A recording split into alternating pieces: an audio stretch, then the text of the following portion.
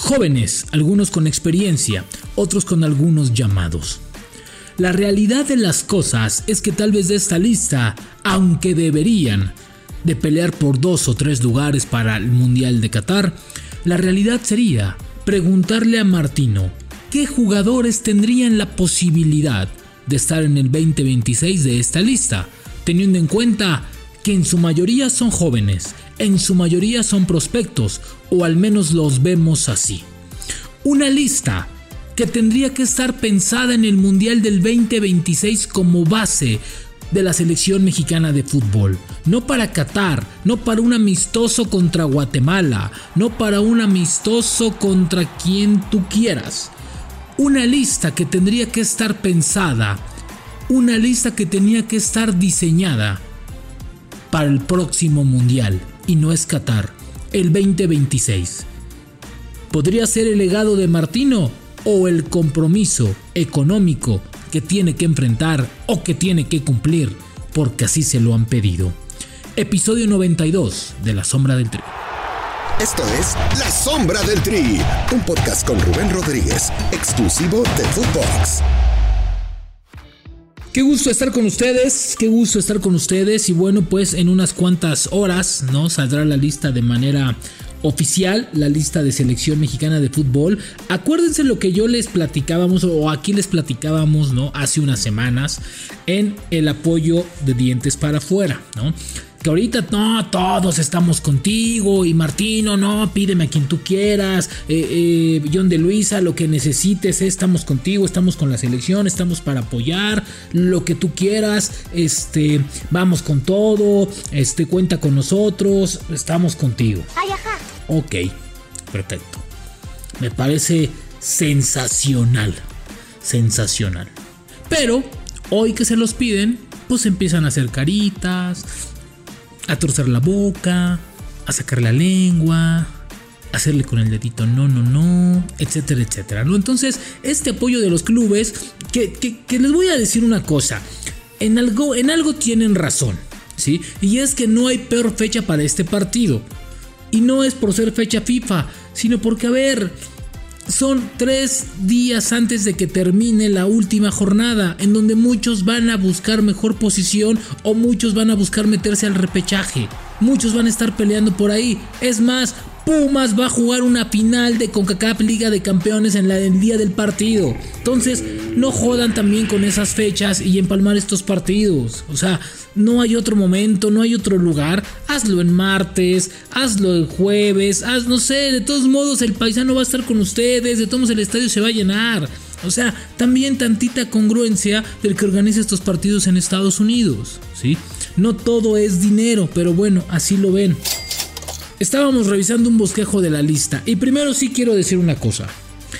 Sería una falta de respeto que no esté el Pocho Guzmán en esta lista.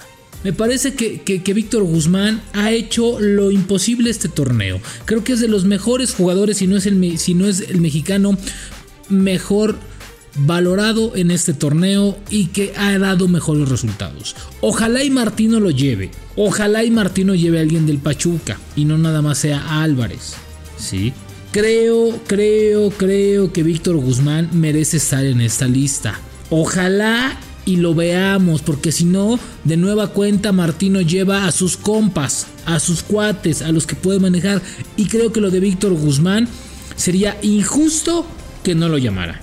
Bueno, esta lista la va a encabezar evidentemente Marcelo Flores, y hay una gran sorpresa y una novedad importante. David Ochoa, un arquero que juega en el Real Salt Lake, me parece que está haciendo maravilloso las cosas. Desde la vez pasada ya lo estaban sondeando, recuerden que se los comentamos, ya lo quería llamar Martino, lo quería ver. Martino es de los últimos técnicos que confía mucho en la MLS y lo quiere ver, entonces es muy probable que aparezca para este partido, junto que me imagino que estará peleando ahí con Acevedo o con Malagón, ¿no? Abajo, pues evidentemente lo de Kevin Álvarez, que suena muy bien. Lo del Palermo Ortiz es sensacional. Otro que se lo ganó muy bien. Y tomando en cuenta que para la final de ida de la CONCACAF Liga de Campeones está suspendido, pues lo puede llevar muy bien y después ya la vuelta a ocuparse de los Pumas, ¿no? Estará Olivas, que también me parece muy bien. Aguirre, otro jugador que está haciendo muy bien las cosas en Rayados de Monterrey. Israel Reyes, otro importante. Eric Lira de Cruz Azul, que me imagino que es uno de los prospectos importantes. Estará también Sánchez. Yo tengo dudas de Beltrán. ¿Por qué? Porque Beltrán está lesionado y Chivas creo que no se los va a prestar. Creo que Chivas lo que quiere es que se recupere al 100% y después ya puede estar. Entonces Beltrán puede estar en duda, ¿no? Me parece que lo de Chávez está, lo del Canelo está, ya le decíamos Flores, Rodolfo Pizarro estará también en esa lista. Arriba evidentemente Santiago Jiménez junto con el Mudo Aguirre, que también harán muy buena mancuerna en la delantera. Alvarado de Chivas, yo tengo también algunas dudas porque bueno, pues Chivas está jugando bien y había puesto pretexto, decir, a ver, de los 3 que me pediste, pues te puedo prestar a Alvarado probablemente, y ahí vemos, porque pues estamos viendo, estamos un punto, entonces mucho va a aparecer, ¿no? De esta lista, cómo les vaya en la última jornada. Y Sebastián Córdoba, que regresa a esta selección mexicana. Evidentemente también estará, que lo cual me parece fantástico porque es un hombre que ha jugado muy bien al fútbol. Alejandro Cendejas del América, un hombre que ha jugado muy bien al fútbol, un jugador que está dando muchísimo. A ver, yo creo que ha sido la contratación este torneo más importante de las Águilas del América. Y fue el que llegó con menos reflectores, con menos flashes, y todo el mundo criticó. Pero América se avivó. Punto para Santiago Baños, que lo han criticado bastante, ¿no? Punto para Santiago Baños, quien dijo, pago la cláusula de rescisión y me lo traigo, porque después hoy pago 3 y mañana me va a costar 6 millones de dólares, y creo que así parece ser. Entonces, bien por Alejandro Cendejas, que está jugando bien al fútbol con las Águilas del América y aparte solución. Entonces me imagino que con selección la va a romper. Pero a ver, vamos mucho más allá. Yo creo que esta selección tendría que estar pensada en una cosa, no en completar la lista para un partido de fecha FIFA, de no fecha FIFA, molero, no molero, lo que ustedes quieran, del Mex Tour 2022 o 2021, lo que ustedes quieran. Esta lista tendría que estar pensada hacia futuro, tendría que ser la base, tendría que ser el legado de Gerardo Martino, así tendría que ser. ¿Por qué? Porque como se los repetí hace unos capítulos, se va a ir Martino o se va a quedar, pero después se va a ir. ¿Y qué va a pasar con la selección? Va a seguir. Y va a haber más listas, y va a haber más jugadores. Después de Qatar, muchísimos jugadores de esta lista que vamos a conocer en unos 4 o 5 meses más para el Mundial de Qatar, probablemente ya no estén. ¿Y después qué va a pasar con ellos? ¿Hacia dónde van a estar dirigidos? ¿Qué van a hacer o qué no van a hacer?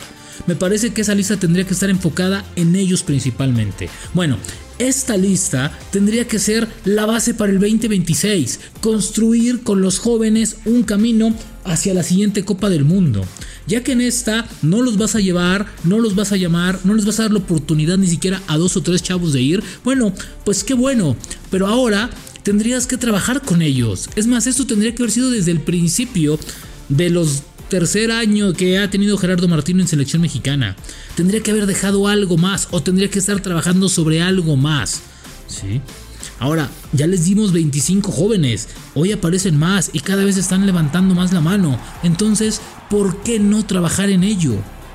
Este tendría que ser el legado de Martino, no un amistoso contra Guatemala. Tendría que decir, señores, yo ya no voy a seguir, o muchas gracias, ¿no? 4º, 5º, 6º, 7º partido, no lo sé, yo me voy o voy a seguir, pero ahora voy a trabajar sobre estos jóvenes que he estado viendo, que he estado analizando y que me llaman la atención. Eso es lo que tendría que hacer Gerardo Martino, eso es lo que tendría que hacer el técnico de la selección mexicana. Ir sobre eso, guiar y después ahí acompañar a estos jóvenes. Esta lista que va a salir esta tarde, y que de los nombres que les dimos tendrá 15 o 20, ¿sí? Me parece que tendría que ser el futuro de la selección mexicana sin ningún problema, Pero el gran problema también es que los quejosos de los clubes, ¿no? Que hoy ponen trabas para sus llamados, ¿sí? Pues también les tendrían que dar la oportunidad, tendrían que darles la oportunidad de jugar, de estar, ¿sí? Yo les dije hace 20 capítulos o 30, ¿por qué no los obligan a jugar con un centro delantero mexicano? No, y muchos estás loco, ¿cómo crees? Vean hoy el pedo que es conseguir un delantero mexicano.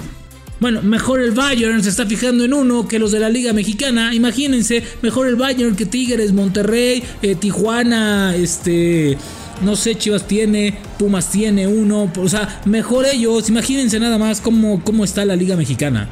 Entonces, creo que estos chavos tendrían que tener la vía abierta para estar en los clubes, para jugar cada semana, para mantener el ritmo, para estar jugando constantemente. Y obviamente, como son constantes, tener la oportunidad en selección sin ningún problema. Porque hoy parece que hay que agradecerle a Martino que les llama.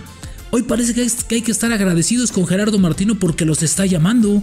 Cuando tendría que ser una obligación del estratega llevar jóvenes a selección mexicana para estar produciendo eso. De por sí México no produce talento futbolístico, ¿sí? Hoy, bueno, ¿qué produce México? No, bueno, mejor ni hablamos de esas cosas, ¿no? O sea, México no está produciendo jugadores, no está exportando jugadores. Entonces, ¿sí? Hoy parece que hay que agradecerle a Martino. Ay, gracias porque llevas chavos. Yo les digo una cosa, si este partido es en fecha FIFA, ¿ustedes creen que los iba a llamar? ¿Ustedes creen que va a llamar a los jóvenes? ¿Ustedes creen que se la va a jugar con los jóvenes? Obvio que no. Entonces, tiene que haber no explicación. Yo sí, perdón, pero tendría que ser obligatorio, de carácter de obligatoriedad, llevar a jóvenes a este tipo de partidos. Partidos que no te van a dar nada, ¿sí? Si no estás jugando nada, pues por lo menos foguea a los chavos, porque no hay otro fogueo más que la Liga Mexicana, ¿sí? No están jugando, no tienen una vitrina, no hay un escaparate para ellos. Señores, que esto se repita, de verdad. Tienen que pensar en el mundial que les viene. Yo nada más les digo una cosa, y faltan 5 años para el 26, ¿no? Bueno, 4, ¿sí? Sí, 4. Ya estoy como el expresidente. A ver, si creen que van a hacer un buen papel trabajando así, estamos todos locos. Así como se está trabajando, así como tienen esta selección, cuidado, porque además recuerden que no te vas a eliminar, no te la vas a llevar pianito.